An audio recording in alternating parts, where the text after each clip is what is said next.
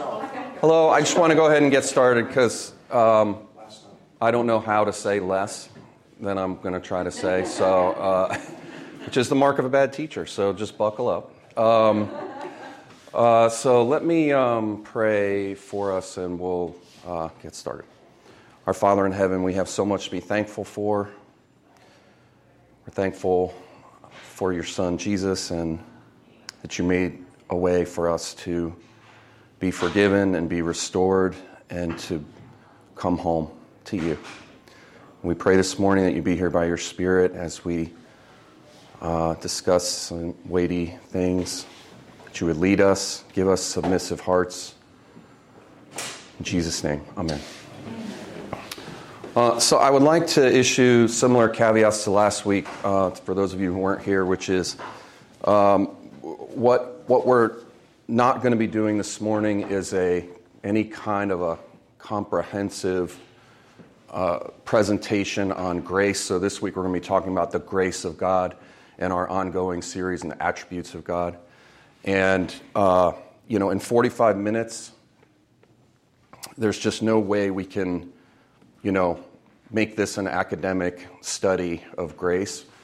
My approach, rather, is going to be to just present some things that I think mostly we're going to be in agreement about and then discuss and see if we can draw out some encouragements, actually, at the end of the day. So with that said, the plan is to approach grace with these lenses: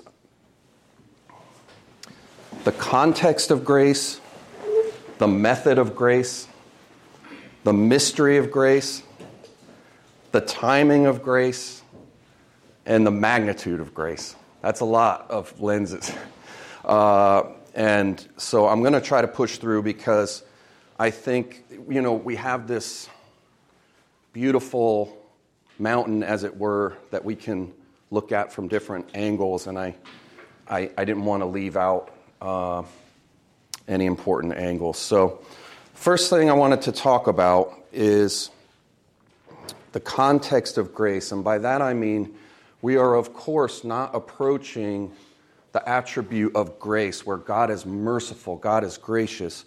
We're not approaching this idea in a vacuum. It's not as if we found a rabbit in the woods and we put him in a cage and we studied him and, now we found out, oh, he's a gracious thing. There's the context of even talking about God's grace. We have to start with sin and the wrath of God that is the result of our human rebellion and sin. Otherwise, if we go on to talk about the other parts of grace without that backdrop, we are missing why grace is even necessary in the first place and its rich and deep meaning. So I wanted to just pose a question to you that I like to pose to my young children who aren't young anymore. But I would say to them, so what's the worst sin a person can do? And they love to play this game, right? They're like, what is the worst, or what is the best, or what's the game they play? Would you rather? Do you ever play Would You Rather? Sort of in that vein. And I'm like, no, I don't want to play Would You Rather. Not with them giving the things, because it's like, would you rather eat a bucket of dead worms? Or I was like, no, neither. But if I ask them, and if I ask you, what is the worst sin a person can do? What just springs to mind right out of the gate? Not believe in God. So we have the theologically minded non-6-year-old in the room, yes. Well, right, so go ahead. Accusing Jesus as being demonic. That's not wow. Power of the devil. That's blasphemy. I was going to say murder. Yeah, I think most ordinary people tend to think horizontally when you ask, what's the worst thing? What's the worst sin, right? Especially kids. What's the worst thing? Oh, you kill somebody, or it's man-on-man crime is the typical instinct of most people. But I think Raul's right. I think that what the Bible teaches is the vertical nature of human sin is what starts the wrath. So I want to read some of Romans 1. This is going to be familiar, but I really want to get this out on the table before we move on to other aspects of grace. It's a little bit of a lengthy passage, but I think it will be helpful for us. So the wrath of God is being revealed from heaven against all the godlessness and wickedness of men who suppress the truth by their wickedness. For although they knew God, they neither glorified him as God nor gave thanks to him, but they became futile in their thinking and darkened in their foolish hearts. Since they did not see fit to acknowledge God, he gave them up to a depraved mind to do what ought not to be done. They have become filled with every kind of wickedness, evil, greed, and depravity. They are full of envy, murder, strife, deceit, and malice. And it goes on to the horizontal list, right? But what we observe is the chief sin of man is to not acknowledge God as God and to not give him thanks, which seems kind of appropriate for this week. And in so doing, elevate themselves as God and exercise their own autonomy against the God of the universe. And because of that, we face the wrath of God as humankind. And I just want to pause and make sure that we don't use church words and just skip on by without feeling the weight and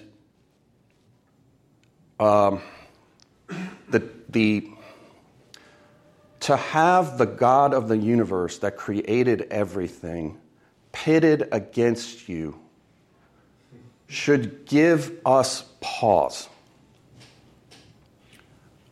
And this is the backdrop of even discussing God's mercy and grace. In the world that we live in now, which is the world that I want to talk about, not the theoretical world of did Adam and Eve receive mercy and grace before the fall and all that. We could talk about all that, but right now it doesn't matter because we said we want to be God.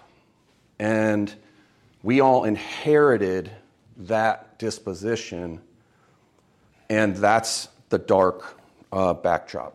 Anyone want to comment or thoughts or questions about the context? We already ran the red light. You can't go back and take it back. Yeah, and I mean, obviously, like I said, we're going to assume some things in this class this morning. We could spend the whole class talking about that, and there are obviously people out there that completely disagree with that, and, they disagree with that's the position that we're in. But for the sake of this class, we'll assume that we're kind of on the same page, that we're in big trouble. Last week, when we talked about the holiness of God, we talked about the problem in terms of the chasm that opened up between sinful man and holy, perfect, righteous God, and how Jesus bridged that chasm. And this week, I think these are just words that are trying to describe some similar things where we face as humankind the wrath of God against our sin of autonomy especially. So quick definition, a simple definition of mercy and grace. Mercy being not receiving the punishment you deserve. And grace being receiving favor you don't deserve. Again, we could spend an hour just talking about that, but we're not going to. But I just want to say that without mercy, the flood of grace can't flow for the Christian, for the Christian, right? We have to have the debt resolved. And before we move on, I just want to say the obvious. I feel like it's such a hard thing for us to hold on to. We do not deserve mercy. By definition, we do not deserve mercy. By definition, we do not deserve grace.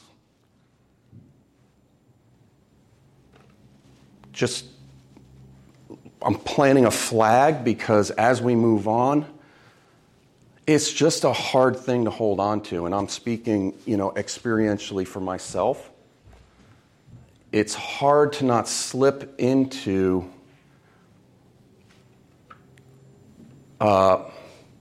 losing grip on the fact that we, by definition, don't deserve mercy and by definition don't deserve grace. All right. So the method of grace. Since we don't deserve grace, by definition, again, God gives grace by his own free choice. So,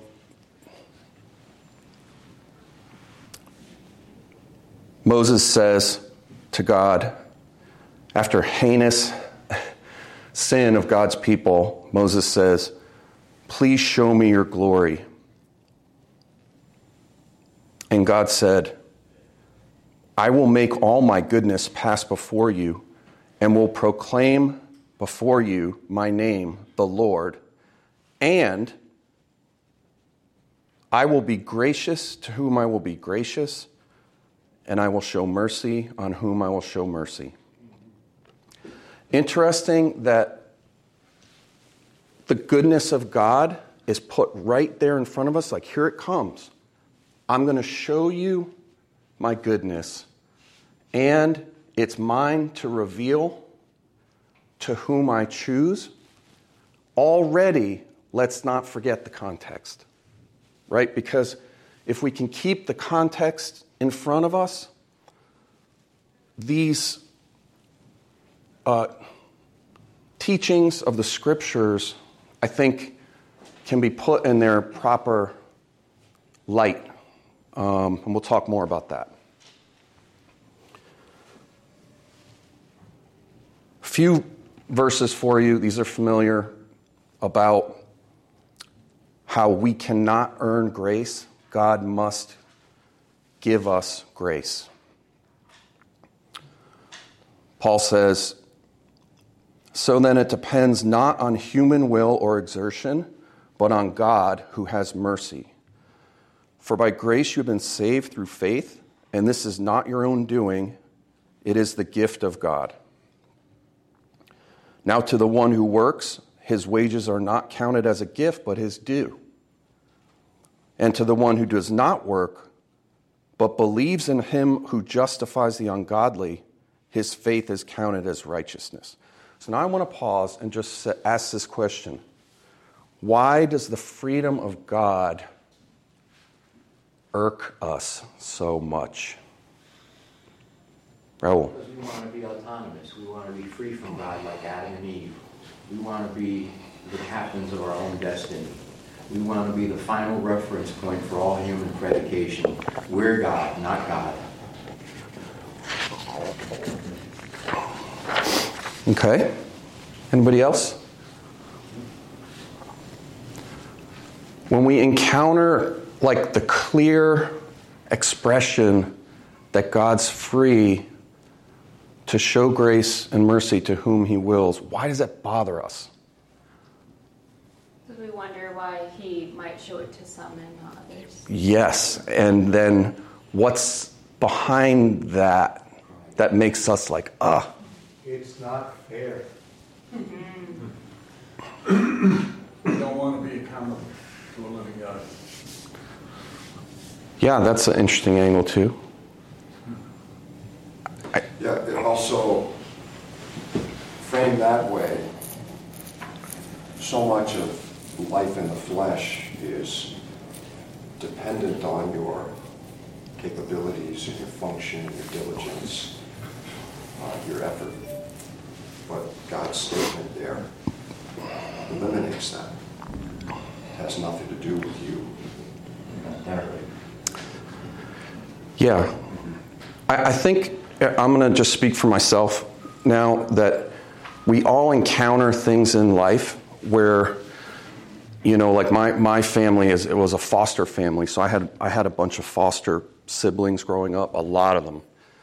And some of them have been dealt a hand in life that was unimaginably bad.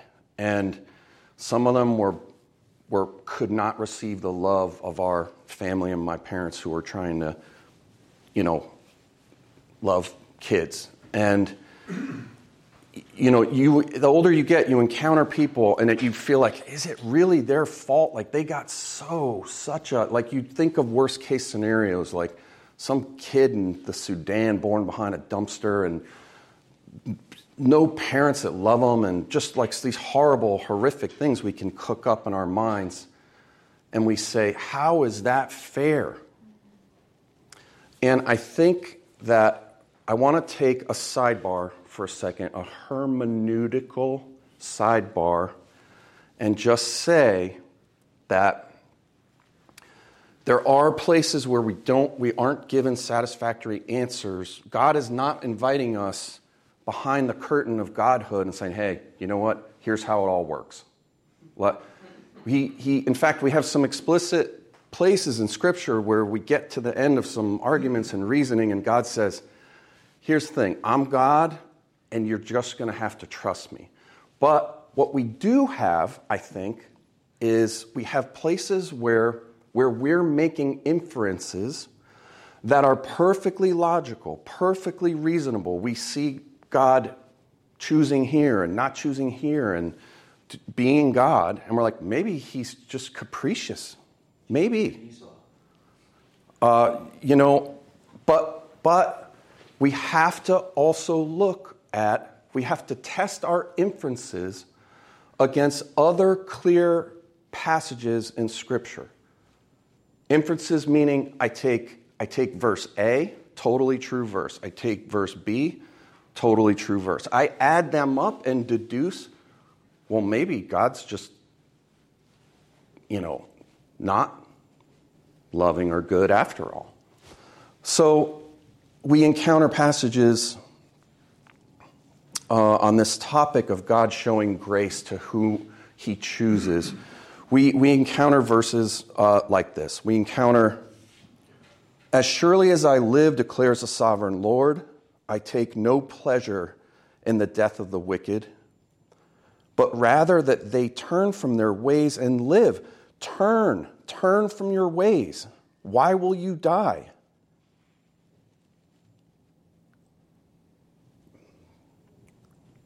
The Lord is patient with you, not wanting anyone to perish, but everyone to come to repentance. 1 Timothy, God wants all people to be saved and to come to a knowledge of the truth.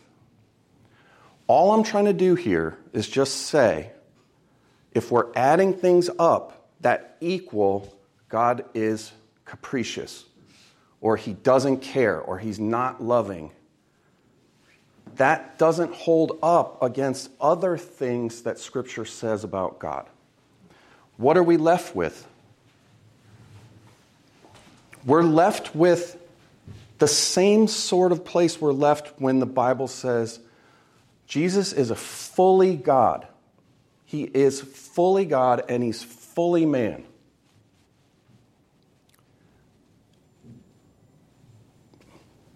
You can't take that to the lab and figure that out. He's God. It's behind the curtain. And what we're left with is we must trust him and we must test are inferences against other clear passages of Scripture to guard our own hearts. Because what does Satan do? He twists what God says. He wants us to hate God.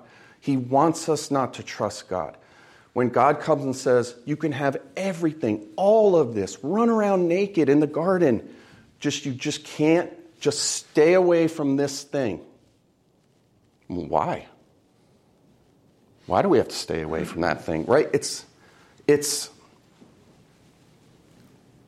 So this is a tool. That's all I'm saying. This is a tool that we have in our toolbox to keep our inner conversation on track with what other things that God's revealed to us about himself and his motives. All right. Method of grace. Obviously, if grace is given freely, then how do we get it? This is just being Christian 101, but someone talk us through. How do we get grace if it's a free gift? Anybody, put it out there for us. Through faith. In the Lord Jesus, who gives us himself by faith. So we take hold of Jesus and we're united to him and what he's done for us. Before the creation of the world and the covenant of redemption, the Holy Spirit, Jesus and God the Father planned out who would be called, chosen, predestined, sanctified, and justified, glorified, all that. That's my answer. And I'm sticking to it. You know, I think that the bottom line is that we know we can't earn grace. We know by definition we can't earn grace. We must receive grace. And that has a lot of side effects, and I think we'll go on to talk about some of those a little bit later. All right, the mystery of grace. The mystery of grace. So what I mean by the mystery of grace, there's actually a lot of mystery, but I just want to hone in on one part here, which is how does a God of perfect justice pass over evil and is still a just and perfect judge and a holy God? Now, maybe some of you haven't gone down this line of thinking, but it's important. I think it's important that we talk about this because let me put a passage in front of you that sort of crystallizes this dilemma, and then we'll just talk about it real quick. So this is Exodus 34, 6 and 7. Back to Moses, saying he wants to see God's glory. Moses begging God not to leave the people because they made the golden calf, and we recall that moment. And the Lord passed before him and proclaimed, the Lord, a God merciful and gracious, slow to anger, and abounding in steadfast love and faithfulness, keeping steadfast love for thousands, forgiving iniquity and transgression and sin. So that's awesome. Love that part. But who will by no means clear the guilty, visiting the iniquity of the fathers on the children and the children's children to the third and fourth generation. So at face value, we have God telling Moses and telling us, here's what I'm like. Here's who I am, and here's what I'm like. And by the way, these two verses are the most quoted verses in various forms in all the Bible. The authors of Scripture picked these verses up and repurposed them all throughout the Scriptures. And so I think it's good that we pause here and just say, what is going on here? How can God say, I will by no means clear the guilty, right after he just said, I will forgive and show mercy and clear the guilty? That's what showing mercy is. It's almost like saying, I am a God that will clear the guilty and offer mercy undeserved, and also by no means will I do that.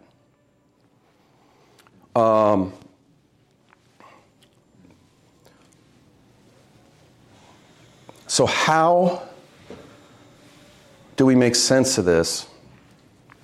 And what I'd like to do is point us to Jesus and say that Jesus paid and atoned for our sins, vindicating God's mercy and grace.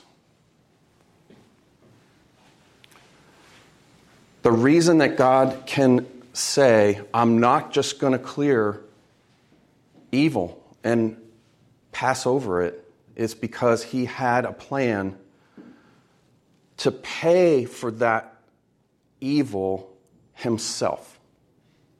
And I know this is not unfamiliar, but I want to pause and just kind of meditate on it a little bit together so that we feel the weight of it, because we must have a perfectly just God. We must. And given our context, we must have a God of mercy and grace, or else we have no hope. We don't want a God that just says, you raped someone's mom, but it's okay, because you know what, I'm a forgiving. I think this is how I used to approach this question. I would conjure up how I forgive the people in my life that have wronged me. But to be honest, no one's kidnapped a sibling of mine and murdered them behind a dumpster. Or we can't have a God who's not a righteous judge. We don't want a God that's not a righteous judge. And so there's a tension there. So let's turn back to Romans for a second and listen to this and see if we can feel God telling us how this is being resolved. So this is Romans 3, starting verse 23. For all have sinned and fall short of the glory of God. There's our context of wrath. And are justified by his grace as a gift through the redemption that is in Christ Jesus, whom God put forward as a propitiation by his blood to be received by faith. So there is the gospel in a nutshell. Then Paul goes on to say, this was to show God's righteousness, because in his divine forbearance he had passed over former sins.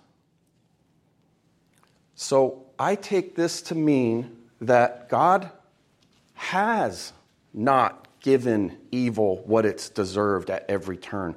He has shown real grace and real mercy. And so then how is he right to do that? And ask that about David too. How is God right by forgiving David for adultery, for murder? How was it?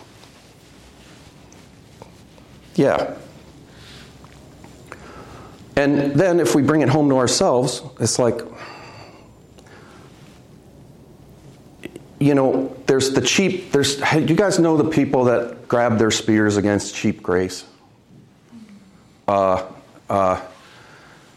And look, people fall off the horse of truth so easily, including all of us, of course, right?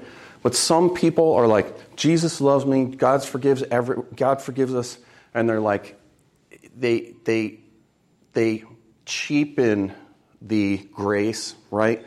Then other like serious people that like take God seriously, they're like, you can't do that. You can't just run around like all happy, bubbly, light evangelical stuff. And then they're like, well, we want to bring justice back, It's like, okay. But we have to be careful because we can fall off that horse on either side. I think I can remember going to my children and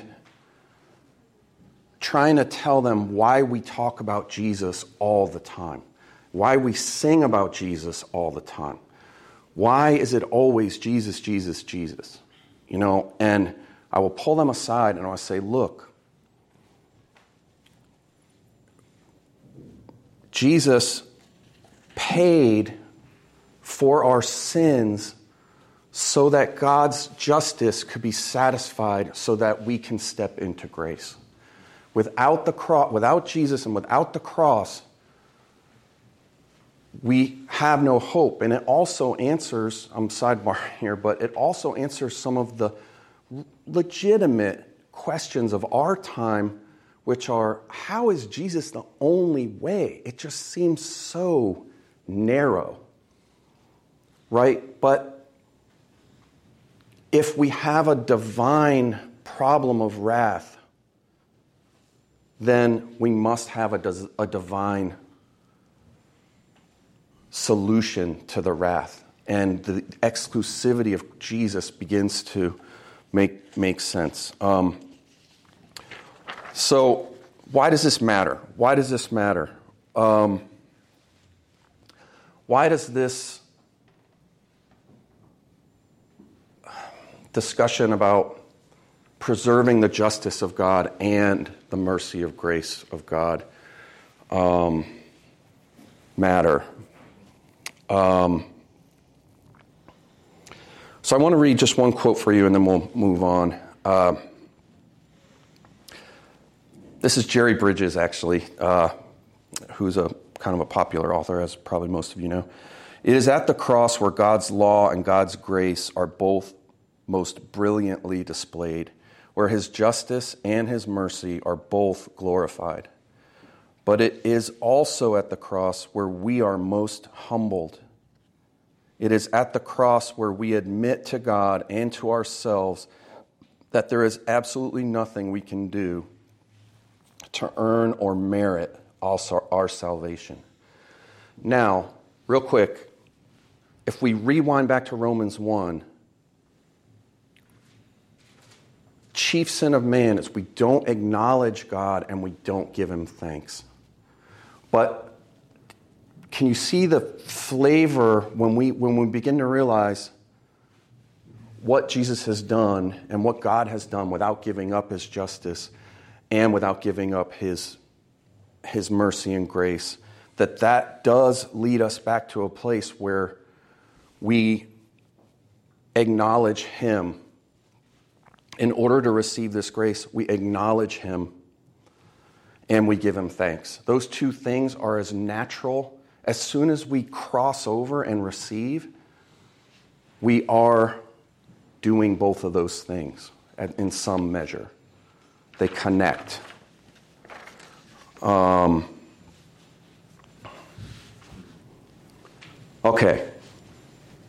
The timing of grace. The timing of grace.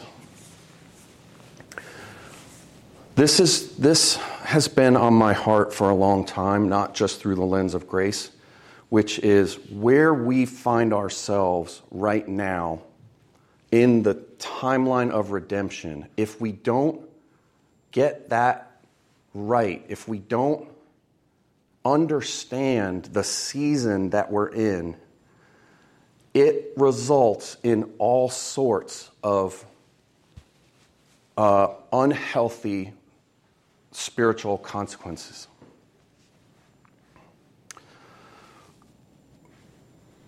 let me read this passage and I'll try to explain it through the lens of grace. So this is from 1 Peter chapter 1, starting in verse 10. Concerning this salvation, the prophets who prophesied about the grace that was to be yours searched and inquired carefully, inquiring what person or time the Spirit of Christ in them was indicating when he predicted the sufferings of Christ and the subsequent glories. So I'm going to pause and just say, this is referencing grace that we have received already, that we now look back to in our season, because we have Jesus came and we have the record of it, and we have the Holy Spirit attesting to it. So we're looking back to that part of God's grace. Then he goes on, verse 12. It was revealed to them that they were serving not themselves but you, and the things that have now been announced to you through those who preach the good news to you by the Holy Spirit sent from heaven, things into which angels long to look. Therefore, preparing your minds for action and being sober-minded, set your hope fully on the grace that will be brought to you at the revelation of Jesus Christ. What's he talking about there, do you think? What's the grace that will be brought to us at the revelation of Jesus Christ? Do we have that now? Yes. No. No. We don't have that grace. Yes and no. What this is doing is like teasing apart for our benefit to sustain us in the here and now with the already and the not yet, right? We're familiar with the already and the not yet, like theological handles, right? So already, we in our time and place have Jesus as a thing, a person we can look back to and say, God fulfilled his promise. We have all these amazing scriptures that shed so much light on the meaning of what Jesus did, as we've been talking about. And we're told that we should be sober-minded now. We should be prepared for action now. What that means, part of what that means is that we think rightly about where we are right now on the timeline, setting our hope fully on the grace that will be brought to us at the revelation of Jesus Christ. In other words, when he comes back. When he comes back. When he comes back. Because before we end today, I'm going to just lay on you the magnitude of grace. Like, it's too good to be true. People say that, right? But it almost is so good that there's that part in my heart, maybe in yours too, and you're like, it just can't be. It just can't, because we have our experience in this life where we just get hammered and let down and our guard's up, and it ought to be up because we're living in the wilderness period. And this is my point. As Christians, it's super important that we are self-aware that we are in our wilderness season. Christians talk about this in a lot of different ways. They call themselves pilgrims. This isn't our home. We must keep our eyes on our future hope.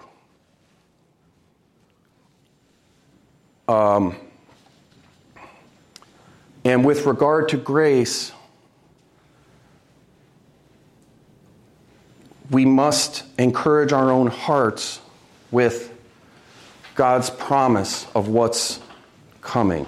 Let's go back to our definition of grace. Mercy wipes out our debt. But grace is unmerited favor, goodness. And to be honest, a lot of Christians debate, right, how much of this do we have in the here and now? And some people will say, well, you just don't have it because you're not drinking in the Holy Spirit enough, and that's fair enough. Like, I don't know that there's any Christian you could come to and say, oh, you're being miserable, it's because you're not submitting to the Holy Spirit enough. You'd have way more joy. Who could say, no, that's not me? Of course. But the description of what's coming, we're not there yet. And this may just seem so obvious, but here's another thing I want to say. It seems to me, as I observe all of us walking along together as Christians, the big obvious things, it's like, yeah, that's what we believe, that's orthodox, whatever. And then it's like, boom, we're like focused on some problem God doesn't give us the answer to, and we're just like, let's just spend all our time worrying about that. Or let's chase after this thing of the world that promises us happiness. And these big truths, they're so big and they're so grand, it's like it's hard to hold on to. And so I just want to say, let's not forget where we are on the timeline of redemption, and that applies to how God's dispensing grace.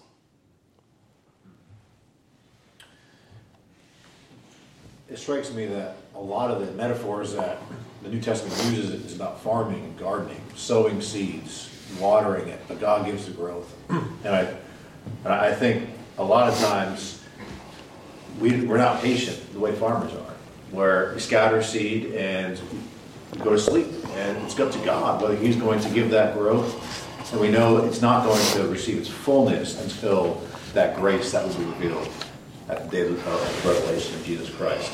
I know, to your point, a lot of people have been burned out in the ministry. It's like, I've been preaching for 10 years and my congregation hasn't grown at all. And God must have failed. But I think across New Testament, the measure of success is faithfulness. Are you being faithful in what God has given you now? And God hasn't promised that over-realized eschatology, you're going to experience all the blessings, and that you're not going to reap all now. You're going to have to wait until that day. So I'm not a farmer, I'm not a gardener, but I know Paul uses the sowing the seeds all over the place. It seems like that's what he wants us to realize. What you're saying is, like, you're not going to experience it all now. Just your point is just to sow seeds. Let God do the rest. Yeah, and like the worst case scenario thinker in me, like whenever, like so long as what you're saying accounts for, you could get on your face before God and say, I've got nothing. I just have to receive, and I'm going to repent. I'm going to be in a pattern of repentance. I'm going to strive to love you and love other people, and you could be dealt eye cancer. You could be I'm a worst case scenario guy. Like, anyone else in here a worst case scenario thinker? Like, basically test your philosophy against the worst case scenario, right? Which is, does that hold up? And I think it does, right? Like, because God's free. Sometimes,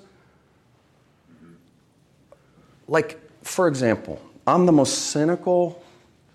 This isn't good. I'm just being honest for a second. I'm a cynical person that I trust God, but I'm like, probably it's going to be terrible. But God's given me 5 children. You guys know, many of you know many of them. Beyond my wildest hopes would all of them be professing faith in Christ. Okay? All of them are professing faith in Christ. Beyond my, what if they weren't? I have friends whose children, friends that were just in my circles, and their children hate God. I don't mean they're just neutral. I mean they hate God. They're writing stuff online. They hate their parents. And my philosophy has to be work for that scenario too, which is why this promise of future grace, that's a loaded term. I don't mean it loaded. I mean literally the grace that's coming that's not here yet is so important, I think, so that when we encounter people who are suffering worse than us, who are believers, we can encourage their faith, and it's not trite and it's not trivial. The world's going to come along. We're like, yeah, just hold on. In a short while, all this is going to be over. And the world's going to be like, they've got the this is all there is goggles on, and we look like idiots. We look like fools. And as Paul says, if Jesus is not raised, we are idiots and fools, right? But we know we're on the right track if even our own leaders, apostles, are telling us our day-to-day hope ought to make us look like fools for what we're trusting in that's coming. And maybe this is just oversimple. Like maybe I'm struggle with this more than you guys do, but I struggle with that. I struggle with trusting in what's coming and with actually recognizing where I am on the timeline and setting my actual expectations for tomorrow morning when I wake up. Like, this is another day in the wilderness. God's with me. He's given me things to sustain me, but, we're all going to die. We talked about this last week. Like, the wrath, we're not in heaven yet. Let's put it that way. No one disputes that, right? We're not home yet. Obvious, but I think important. Okay. Magnitude of grace, the magnitude of grace. So, we got 10 minutes, and really what my hope is for our hour is that you leave encouraged, and your faith is encouraged, and my faith is encouraged. And so, I'm going to put some things in my own words, and then I'm going to read some scriptures, and then I'll hear your thoughts, and we'll close. Christians are forgiven of all sins, past, present, and future. Christians are counted as clean, holy, and righteous before God. Christians are restored to fellowship with God. We are adopted as sons and daughters, co-heirs with Christ. Mysteriously looking forward to an inheritance that the scriptures themselves say are beyond the imagination of what we can even dream up. Christians are invited into the glory of God. And as we talked about last week, mysteriously, Christians are invited to be partakers of the divine nature. I backed this up with scripture last time. I'm not doing that now. We have new bodies coming. All of this is going to last forever and ever. And all of this is secured by God Himself because He's freely giving the grace and he's the guarantor of that grace. It's the flip side of us not being able to earn it. Have you thought about these passages that vex us so much about God choosing? The other side of that coin is that you can't earn it. You cannot earn it. But God can give it and secure it, not by you earning it. How amazing is that? Because if it ends up depending on you earning it, it's in jeopardy. But we test our inferences against the Scriptures. Now I'm going to read a few passages for you.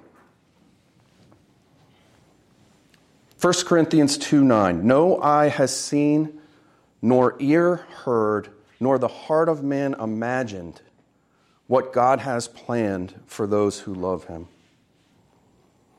Blessed is the man who perseveres under trial, because when he has stood the test, he will receive the crown of life that God has promised to those who love him.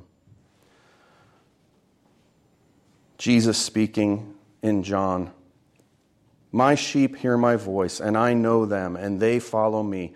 I give them eternal life, and they will never perish, and no one will snatch them out of my hand. My Father, who has given them to me, is greater than all, and no one is able to snatch them out of the Father's hand. And the prophet Isaiah, for behold, I will create new heavens and new earth, and the former things will not even be remembered, nor will they come to mind.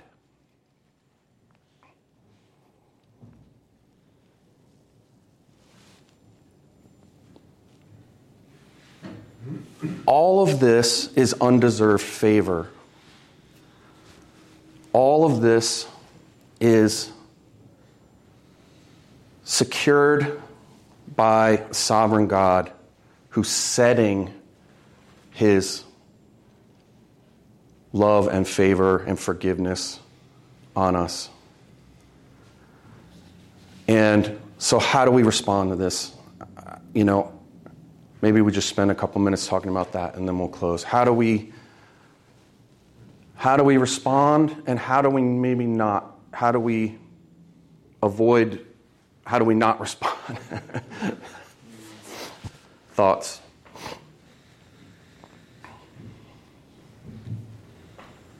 Tell as many people as you can about it, about this wonderful news. Before you die. That's it.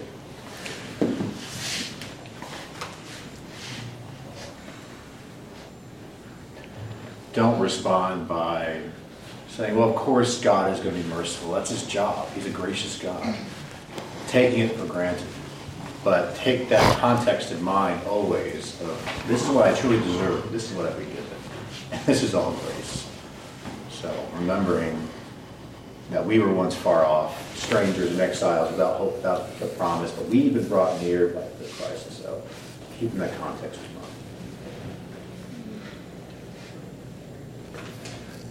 As a young person, brought up in a loving family in faith, I took it for granted. And I thought I was pretty good. As an older person, I look back, and so that's one thing not to do, not to take it for granted. Now, as an older person, I look back and I think of all my failures. Oh, I should have done this. I could have done that. Oh. And then God reminds me of his grace. That's why I need Jesus.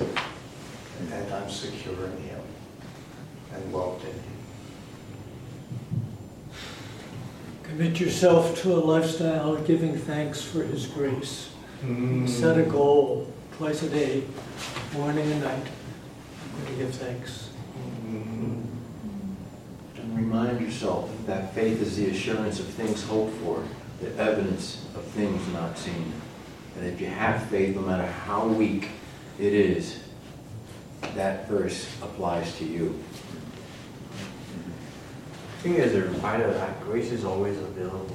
I think in Hebrews it says, let us draw near and approach the throne of grace and obtain mercy and living favor in time of need. I think sometimes we forget it is always available, actually. It's not, Jesus said, how many times should you forgive your brother? He was talking to mere mortals, right? 70 times 7. So how many times is God willing to give grace even when we falter? A lot more. I think grace is always available, and grace is always available from God. And I say from God in the sense that there's a verse in Jonah when he was in the belly of the whale saying, those who cling to worthless idols forsake the grace that could be theirs. But I think he says, look to your temple and proclaim salvation belongs to God. And sometimes in the middle of our trials, I think we will look to other things for grace. But that verse reminds us that grace is always available, and especially from God. And when we don't look to God, we forsake the grace that the verse says is always available to us.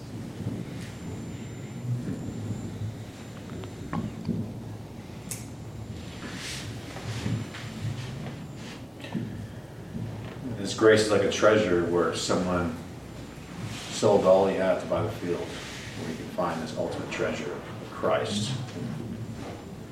And it's a treasure that should be more precious to us than all the riches, all the money in our 401k account. Like, this grace is ultimately precious in our treasure for every Christian to treat it as such and not take it for granted. I can't take it for granted, not when our past elder, walked away from the faith, who was baptized, who played the drums in front of us, and now he's gone. That scares me to death. Sober. That scares me to no end. Lord, Lord, we did all these things in your name. John, I think it's so interesting how things get back to like gratitude, right? It's like, how do we respond? Well, I think it's obvious, but you never encounter a brother or sister and they're kind of off the rails, and it's easier to see in other people, than yourself, of course. And like, you don't hear thankfulness, you hear bitterness, maybe, And it's just so interesting. You go back to Romans 1, and it's acknowledge God as God. And for us, that means receiving Jesus. That means it means acknowledging that God is holy and we're not, and He's provided a Savior and we receive Him. And then we give thanks. It's not complicated. It's just hard. And I find it so, the older I get,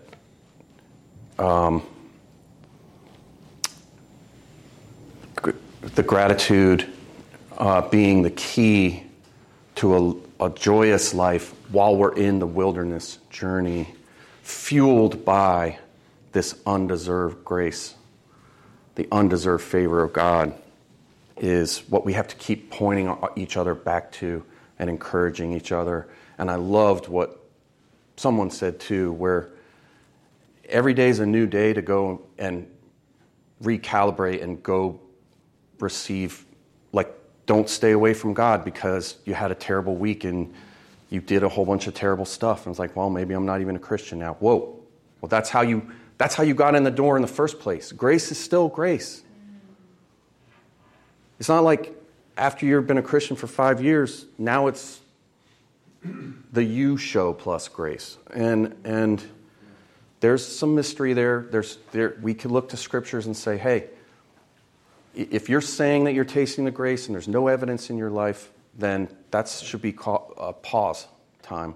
But it doesn't change that you're saved by grace all the time, And to me, I find that so encouraging because someone said it, the door's always open. And we have an enemy who wants us to paralyze us and sideline us for going back to that grace to fuel our submissiveness to God and our thankfulness. Go ahead, Raul. For me, it's the hard part is, when is God doing everything? And when is it monergism? When is it that I kick in? When exactly do I get my act together under the auspices of the Bible and the Lord and my brothers in my church, where it's me working? And then I'll just stop, because I don't want it to be just me. I want it to be God. But it ends up looking like it's me and God. And if it's that, then I can't do this. It's just so, confusing to me. My whole Christian walk has been like that. Yep. Let's pray about that, because I feel that, and we got to close, and that's a whole nother thing, but let's pray. Our Father in heaven, we do pray that you would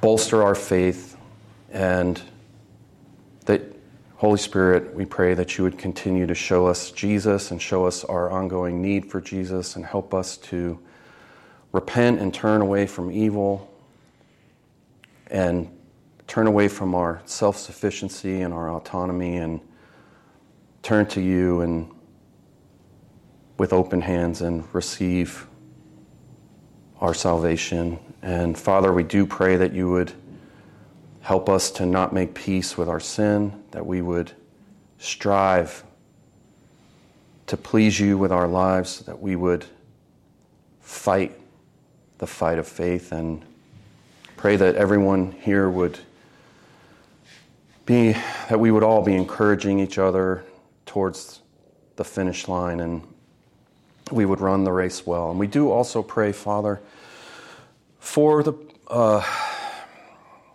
our witness to these things.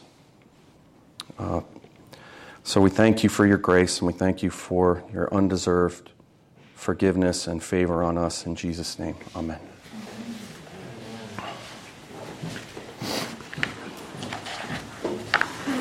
Hey, Jeff, I have a question. I was wondering,